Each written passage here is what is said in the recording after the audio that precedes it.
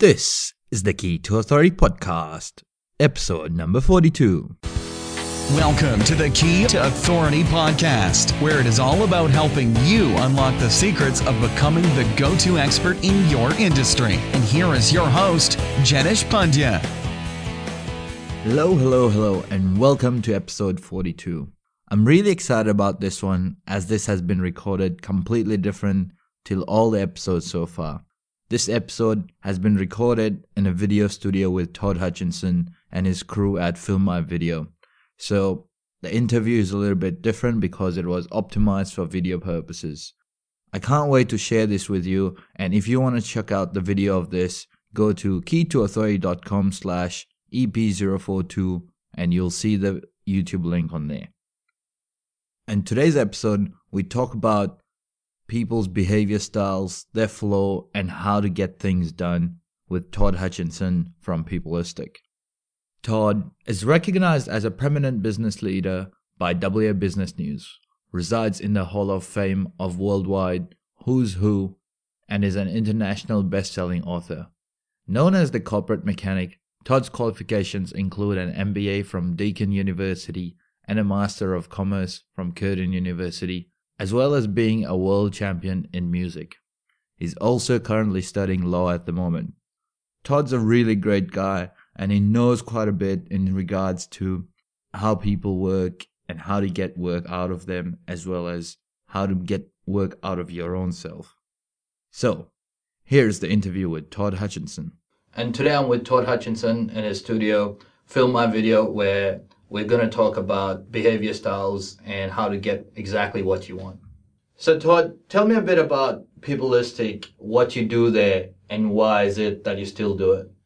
Well, Peopleistic was formed because a lot of people weren't clear on what they're doing. So we actually help businesses and individuals get that clarity. Business, we call that strategy. And then the next challenge is what's stopping organisations achieving their strategy. So if you ask me what I do is I actually go looking for garage doors. And they're the inhibitors, the barriers, the things that are slowing down, stopping or hurting a person achieving their results or a company. So the last part of that is actually strategic execution.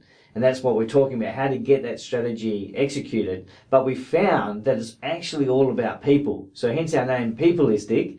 Istic meaning connected to or associated with people. At the end of the day, even the biggest projects in the world, they're stopped or slowed down because of people and politics. So when you really understand the people dynamic, you can then get the results. And I guess it's all about the people. So Todd, what is the key when it comes to getting things done, either for yourself or either through people? Well, the first thing is, what is it we want to get done? When do we want to get it done? And who do we want to get it done with? So when you actually answer those questions, we can then ask the how questions. A lot of people come to me as a corporate mechanic, they ask me the how question, but that's the last part of the cycle, because the questions I'm going to ask you back when you ask me how do I do something is, what do you want it to get done, when do you want to do it, and who are you doing it with? Because that will tell us how fast you want to move. But once you've got that actual clarity, it's actually then working out how you operate. It comes back down to your behaviour style. Some behaviour styles more extrovert, introvert, some want more information, less information, some want to move faster, some want to move slower. So when you understand your behaviour style, then you've got to look at mechanisms like action lists and goal plans that allow you to then write out what is the actual next step. But I recommend that you also look at when you're feeling highest energy. Because what I found is most people, when they feel really good, high energy, their natural energy point of the day, they go and do fun stuff. And then when their energy goes down, they don't want to go and do those important things they had to do, such as that report. And as a consequence, I'll do that tomorrow, and it never gets done. So procrastination goes really wide. In reality, when you're feeling your natural high energy, whether you're a morning person, afternoon or night person, that's when you do the hard, important stuff.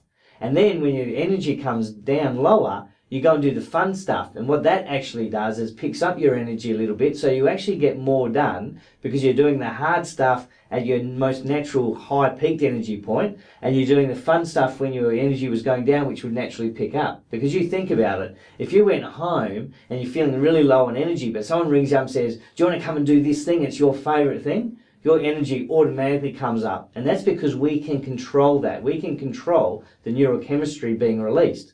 But you've got to align your success and the key things you want to achieve to your natural energy cycle.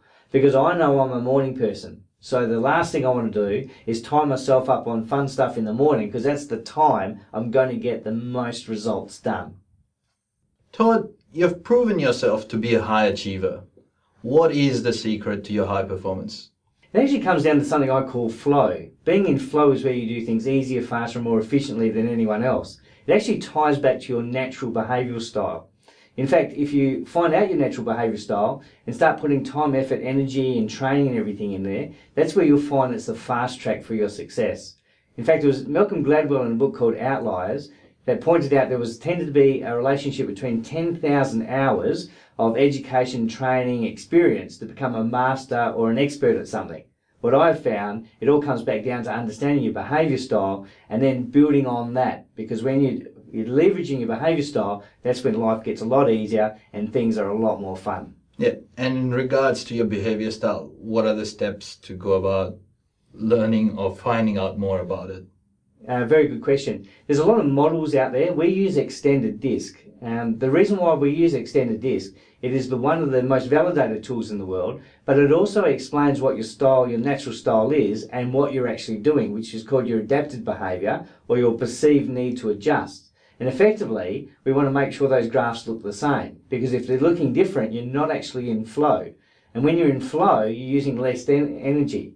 But if you're actually doing something that's not aligned to your natural talents, you're adjusted because the work environment or the job you're doing, you'll find you use a lot of energy. So you can go home absolutely exhausted sometimes, and that's a cue that you're actually not in flow. So we start with behaviour styles, but at Peopleistic, we overlay that with an 8 core style. It's just that extended disc ends up being the best tool, the most accurate tool for us to get the results of what your natural style is. And I've heard you talk about the 3 key steps you follow to take individuals and businesses to great success. So Todd, what are those 3 steps? Well, the first one goes back to that flow. Now, if you use an analogy of a car, this is actually about having the right car and all tuned, ready to go. It's about knowing where you fit and what your key role is, going back to that natural style. So first step is get into flow.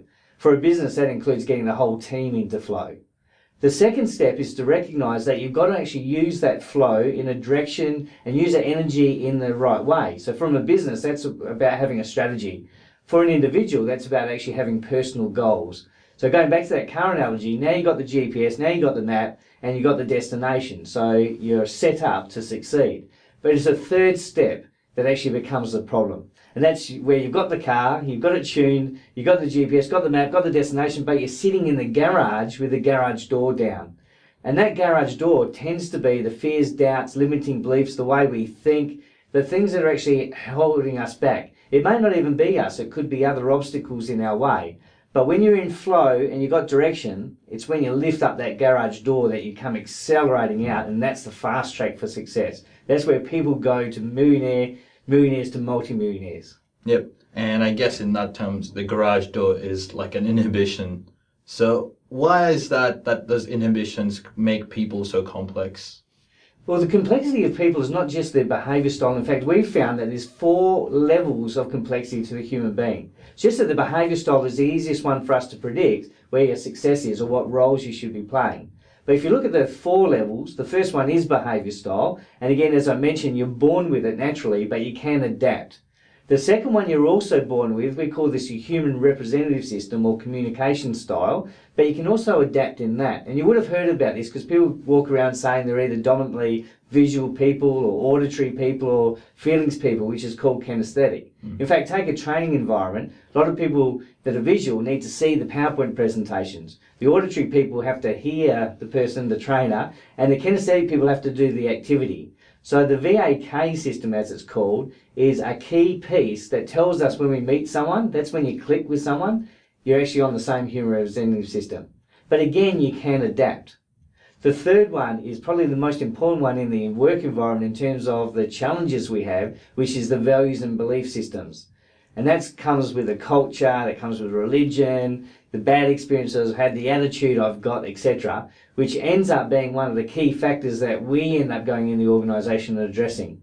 Because the fourth one is actually your personal knowledge and expertise. And that's why we say we hire you because of your personal knowledge, expertise and behaviour style, but we often sack you because of misalignment with the values of the organisation. So Todd, do our thoughts have such an impact on our results? Definitely, when you look at it, our thinking impacts our behaviours and actions that gives us our results. And the challenge is, if our thinking's not right, then we don't end up doing the behaviour. So I might have the best behaviour style to get the absolute results, but my religion or my culture says I'm not allowed to do it. So I don't actually take the action, or I don't exploit that behaviour style, so I never get the results.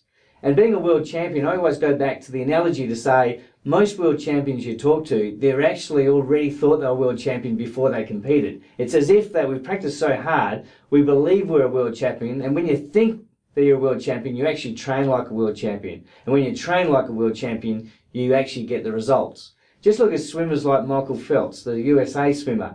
He actually had visualised every day with emotion that he was going to win 8 gold medals at the Olympics. And that's what actually happened. But if you go back and say what happened before the Olympics, well, if he believed so strongly he was an 8 gold medal Olympian, he would be training like an 8 gold medal Olympian. That means he probably wouldn't be querying, should I get up to go to the pool at 3 o'clock in the morning? Because an 8 gold medal Olympian will do those things. And when you're convinced, then you actually take the behaviours or actions that get the results. So if you're having any challenges in your life, the results aren't working, actually go back and look at your thinking. It actually starts there.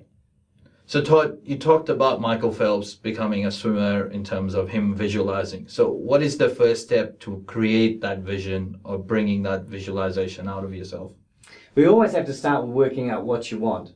And often people have never determined what they actually want. In fact, we often say we're still trying to work out what we want to be when we grow up. The reality is we've got to spend a lot of time, and a lot of the answers are actually in your natural behaviour style. Going back and saying, what's my natural behaviour style, pointing towards roles and everything, and what's my passions, suggesting that I should be spending my time in. When you align those two things up, that's when you start getting clarity on who you want to be and what you want to achieve. When you know what you're wanting to achieve, then we've got to start using those techniques like visualization with emotion, because memory requires emotion. So when you think about it, if you're driving home one day, you won't remember much of the journey. But if you see a good-looking person, or someone cuts you off in the traffic, or your favourite song comes on the radio, you remember those moments. So we do things that actually bring out our passion. That's why passion and emotion goes so strongly together, that there's usually a link between where your success is, your natural style, and your passions together. And I guess that brings towards the change aspect. They say that change is the only constant thing. So can people actually change? Absolutely. In fact, the behaviour styles, we've found that you can adapt. You adapt your behaviour style based on the situation you're in, the environment you're in, the people you're around. But what we're talking about really is the big change in a person. Can a person completely shift their thinking? Well, the answer is yes, but sometimes for some people it takes a life-changing moment. For example, I might be an atheist, a person that doesn't believe in God, which I clearly don't. I'm not an atheist, but if I was an atheist, then sometimes something could occur, like you might see an angel, and that would completely convert you over to being a person that wasn't an atheist, a total believer. So that's a life-changing moment that sometimes shifts what we're about. And when you look at it, values are like branches on a tree, and beliefs are like the leaves. So if I shifted from being an atheist to a believer, all the beliefs go with it. But the real trick is this. When you're not doing something in your life and you're trying to work out what is not working, you've got to go back and say, what's the why behind it? See, the why is a critical key success factor, because I will not run into a burning building. But if you said to me, Todd, your daughter's in there, I'll be running in there before you even finish the sentence. So the trick is, if you haven't got the motivation, if you're not getting on with something, go back and question, is your why strong enough? And from that why, how do people go about taking control of their thoughts to deal with those doubts, fears, and limiting beliefs they have? Well, unfortunately, there's a lot of fears, doubts, and limiting beliefs in all of us. In fact, I don't think I've ever met anyone or heard of anyone that's successful that doesn't have the same. It's just a natural tendency. In fact, even in the absence of information, we make up sad stories, and they're often negative. For example, if my wife was late, is she had a car accident? Is she having an affair? We often connect a negative to it. So you've got to be careful about taking more control of the mind. And how we actually do it, the way you look at it, is if you've got these doubts, fears, and limiting beliefs, it's the subconscious that's got this little voice in your head. So I might say, I'm good at something, but the subconscious then has this little voice that says, no, you're not, no, you're not. So it's whatever the loudest voice wins. And how we get to control our thoughts is through techniques such as visualization, and the visualization must have emotion with it. So if I'm visualizing who I want to be, they've actually found that the same neural networks activating in the brain as if it's a real life experience.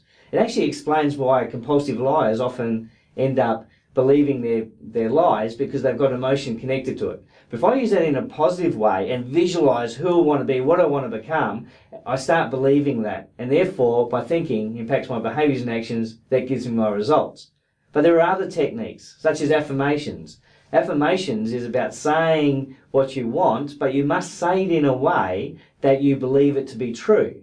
Because if I'm overweight and I say I'm skinny, the subconscious starts laughing and says, look at yourself in the mirror. So you've got to say something that's actually true for you. For example, I might say, every day in all ways, I'm getting slimmer and healthier, and I always feel abundance of energy. Well, the brain won't fight that, because you're saying every day I'm getting.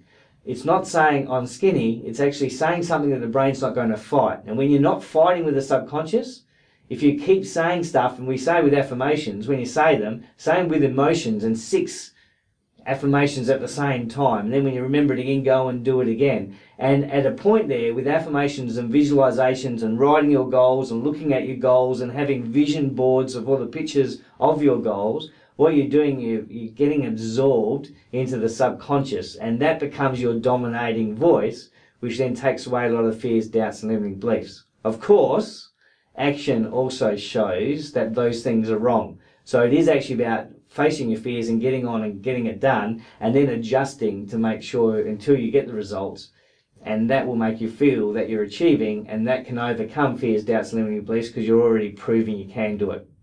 I always go back and say, if you think you can't do it, stand aside, because the next person that's going to be trying to do it, you're actually in their way. And at the end of the day, there's not many things where people haven't achieved. So you just got to go and look at anything you want to do, who else has done it, how did they do it, and model what they did to achieve it. And you also often say that success is about accepting inconvenience. So could you expand on that? What does it mean? In fact, it's one of my favourite sayings, because I study law on the side. I've never had a year off of study, so I've collected a lot of qualifications over years, and each qualification has helped me position myself in the business world. But it's actually inconvenient to study. It's inconvenient to go out networking events. It's inconvenient to wake up early in the morning to go to work. It's inconvenient, etc., etc. And when you look at it, success is actually about accepting inconvenience. Because I know that those things are inconvenience, but they're the very things that other people aren't doing. It's very convenient to stay at home, sit on the lounge, watch TV, but that's not aligned to the success. But once you realise a lot of the things that you do is inconvenience, and you actually accept that and welcome inconvenience, getting up in the morning, doing those things becomes a lot easier, because it becomes a bit of a joke. And that's why I say success is linked to doing the things that other people don't want to do, which is often the inconvenient things. And to get success, is it critical to have a mentor or coach for a business? Very good question. In fact, first thing we've got to understand is, what is the difference? See, a mentor is a person that may have coaching skills, but usually is more of a role model. They've done it before. They're talking with a voice of experience. Whereas a coach may never have done what you're trying to achieve or aspire to, but they actually know the process of getting you motivated, getting goals clear, etc. So take, for example, a sporting event. You'll get some coaches that just know the process. They've never been champions themselves. Whereas other coaches, you'll find they actually were a champion and now they're teaching, which means they're more the mentor style. Now, understanding that, the world is born and developed around people. So we need people to guide us, help us, point out our blind spots and give us guidance, and even sometimes just feedback or soundboarding. So having a mentor and a coach is absolutely critical. But there is a warning in here, because there is a saying that says, if you follow someone that's successful and do what they do, you'll get likely similar results. It's actually called modelling. The challenge with modelling, of course, is if you don't pick someone with your behaviour style or similar, you'll find that you won't stick with what they're doing, because whoever's doing whatever you're opposite to your behaviour style, that's very hard for you to do, because your natural Your natural style isn't the same as theirs. And therefore, if you try and do what they're doing, it's going to take a lot of energy. It's never going to be as easy as they find it. And therefore, you often give up before you see the success in the formula. So the trick is definitely have mentors and coaches, but also recognize that the concept of modeling is picking someone that's super successful around your behavior style, because what they're doing is going to be very consistent to the success formula that you naturally have through your behavior style. And I guess it's about matching that frequency with them and matching that flow. Absolutely, but sometimes you've got to recognize that they might be in a different industry. But if you study them, if you look at what they're doing, you'll find what the formula is for that style. And once you understand the formula and apply the formula and use feedback and adjust yourself, you'll then realize whatever they've taught you is actually applicable to your life, even though it could be a different industry. So what would be the very next step for someone wanting to get into flow? Well, the first thing is actually look at your own results. If you're doing really well and succeeding, chances are you've aligned yourself to your flow. If you're not, or you're finding you're absolutely exhausted when you go home, it's not because of long hours or fatigue-based work. Having very low energy is a sign of being in the opposite to flow, which is called ebb. It's a bit like fighting upstream, whereas flow is actually going least resistance, going downstream. So in all cases, I highly recommend that they should go and do some form of extended disc ideally, but some form of behavioural profile, because that means that then they'll know exactly what their style is. Now, the reason why we use extended disc is, as I mentioned, not only was it most validated in the world, but it also said, here's what your natural style is compared to what your adapted behaviour style is. And you get total insights then to say, what do I need to adjust to get back into my flow? But a lot of research now, and certainly we publish a lot of that research, indicates what natural blind spots are. And blind spots, as you know, is things that you may be doing that others see that it's not ideal. For example, sometimes it's the fact that you're doing something at work and someone says, oh, I hate when you do that. And you go, I don't do that. And then you go home and talk to your wife and she goes, yeah, you do that all the time. You go, oh, you don't understand, you don't work with me. And then you go back to your work colleagues and everyone's saying, yeah, that's what you do. That's a blind spot. But the most important part of behaviour styles that really shifted myself was they also have found to have fear sensitivities. So fear sensitivities are things for each natural behaviour style that unduly influences your thinking. And therefore, remember, the thinking impacts our behaviours and actions that gives us our results. So if I go back in my own life, going back to those 3 key steps, at age 17, I was running 5 businesses. So I've always been running businesses all my life. So I thought I had enough experience. I then looked at the direction and I said I wanted to have a global company.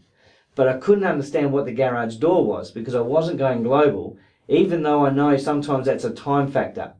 But my own style, my behaviour style, actually said that the fear sensitivities were based on losing control and being taken advantage. Now, the sad thing about those two, that suggests that I naturally don't want business partners, because what can they do? Take advantage of you and take control. So once I realised that and I had insight to that, I then said, geez, that's just a risk. I can manage that risk. And when I did that, then overnight we became a global company. So Todd, what is an action that our viewer can take in regards to implementing and getting exactly what they want? I use a little activity called LPU. I wrote down all my likes, all my passions, and all the things that were unique about me. That allowed me to identify where I was really going. Because your likes are the things you like to do. I like to teach, I like to train, I like to speak. The passions are the topics. So I like to teach, but I like to teach project management, leadership, etc. And the uniqueness is qualifications, some people are multilingual, all the things that are different about them. You put those 3 pieces together, you'll really actually understand who you are and where you're going. Where's your key to success? Thanks a lot for your time. Really appreciate you coming along. My absolute pleasure. Wasn't that really insightful from Todd? And the knowledge he shared was absolutely great. I really loved it, and I also loved the whole process of doing a video interview. It was one of my first ever green screen videos with full-on camera setup and everything. I was a little bit nervous, but I pulled through. So for today's action, go ahead and carry out the LPU exercise. Basically, write down all your likes, all your passions, and all the things that are unique about you. And this will help you understand who you are and where you're going. This is the key to success, as Todd mentioned in the interview. For all the details and the show notes and also the video of this interview, go check out keytoauthority.com/EP042. I'd love to hear from you, and I'd love your comments on what you thought about this episode, as well as what Todd said and the video.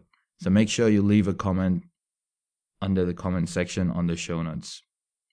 Talk to you soon, and keep getting things done. Thank you so much for listening to the Key to Authority podcast. Don't forget to subscribe and share at www.keytoauthority.com. We'll see you next time.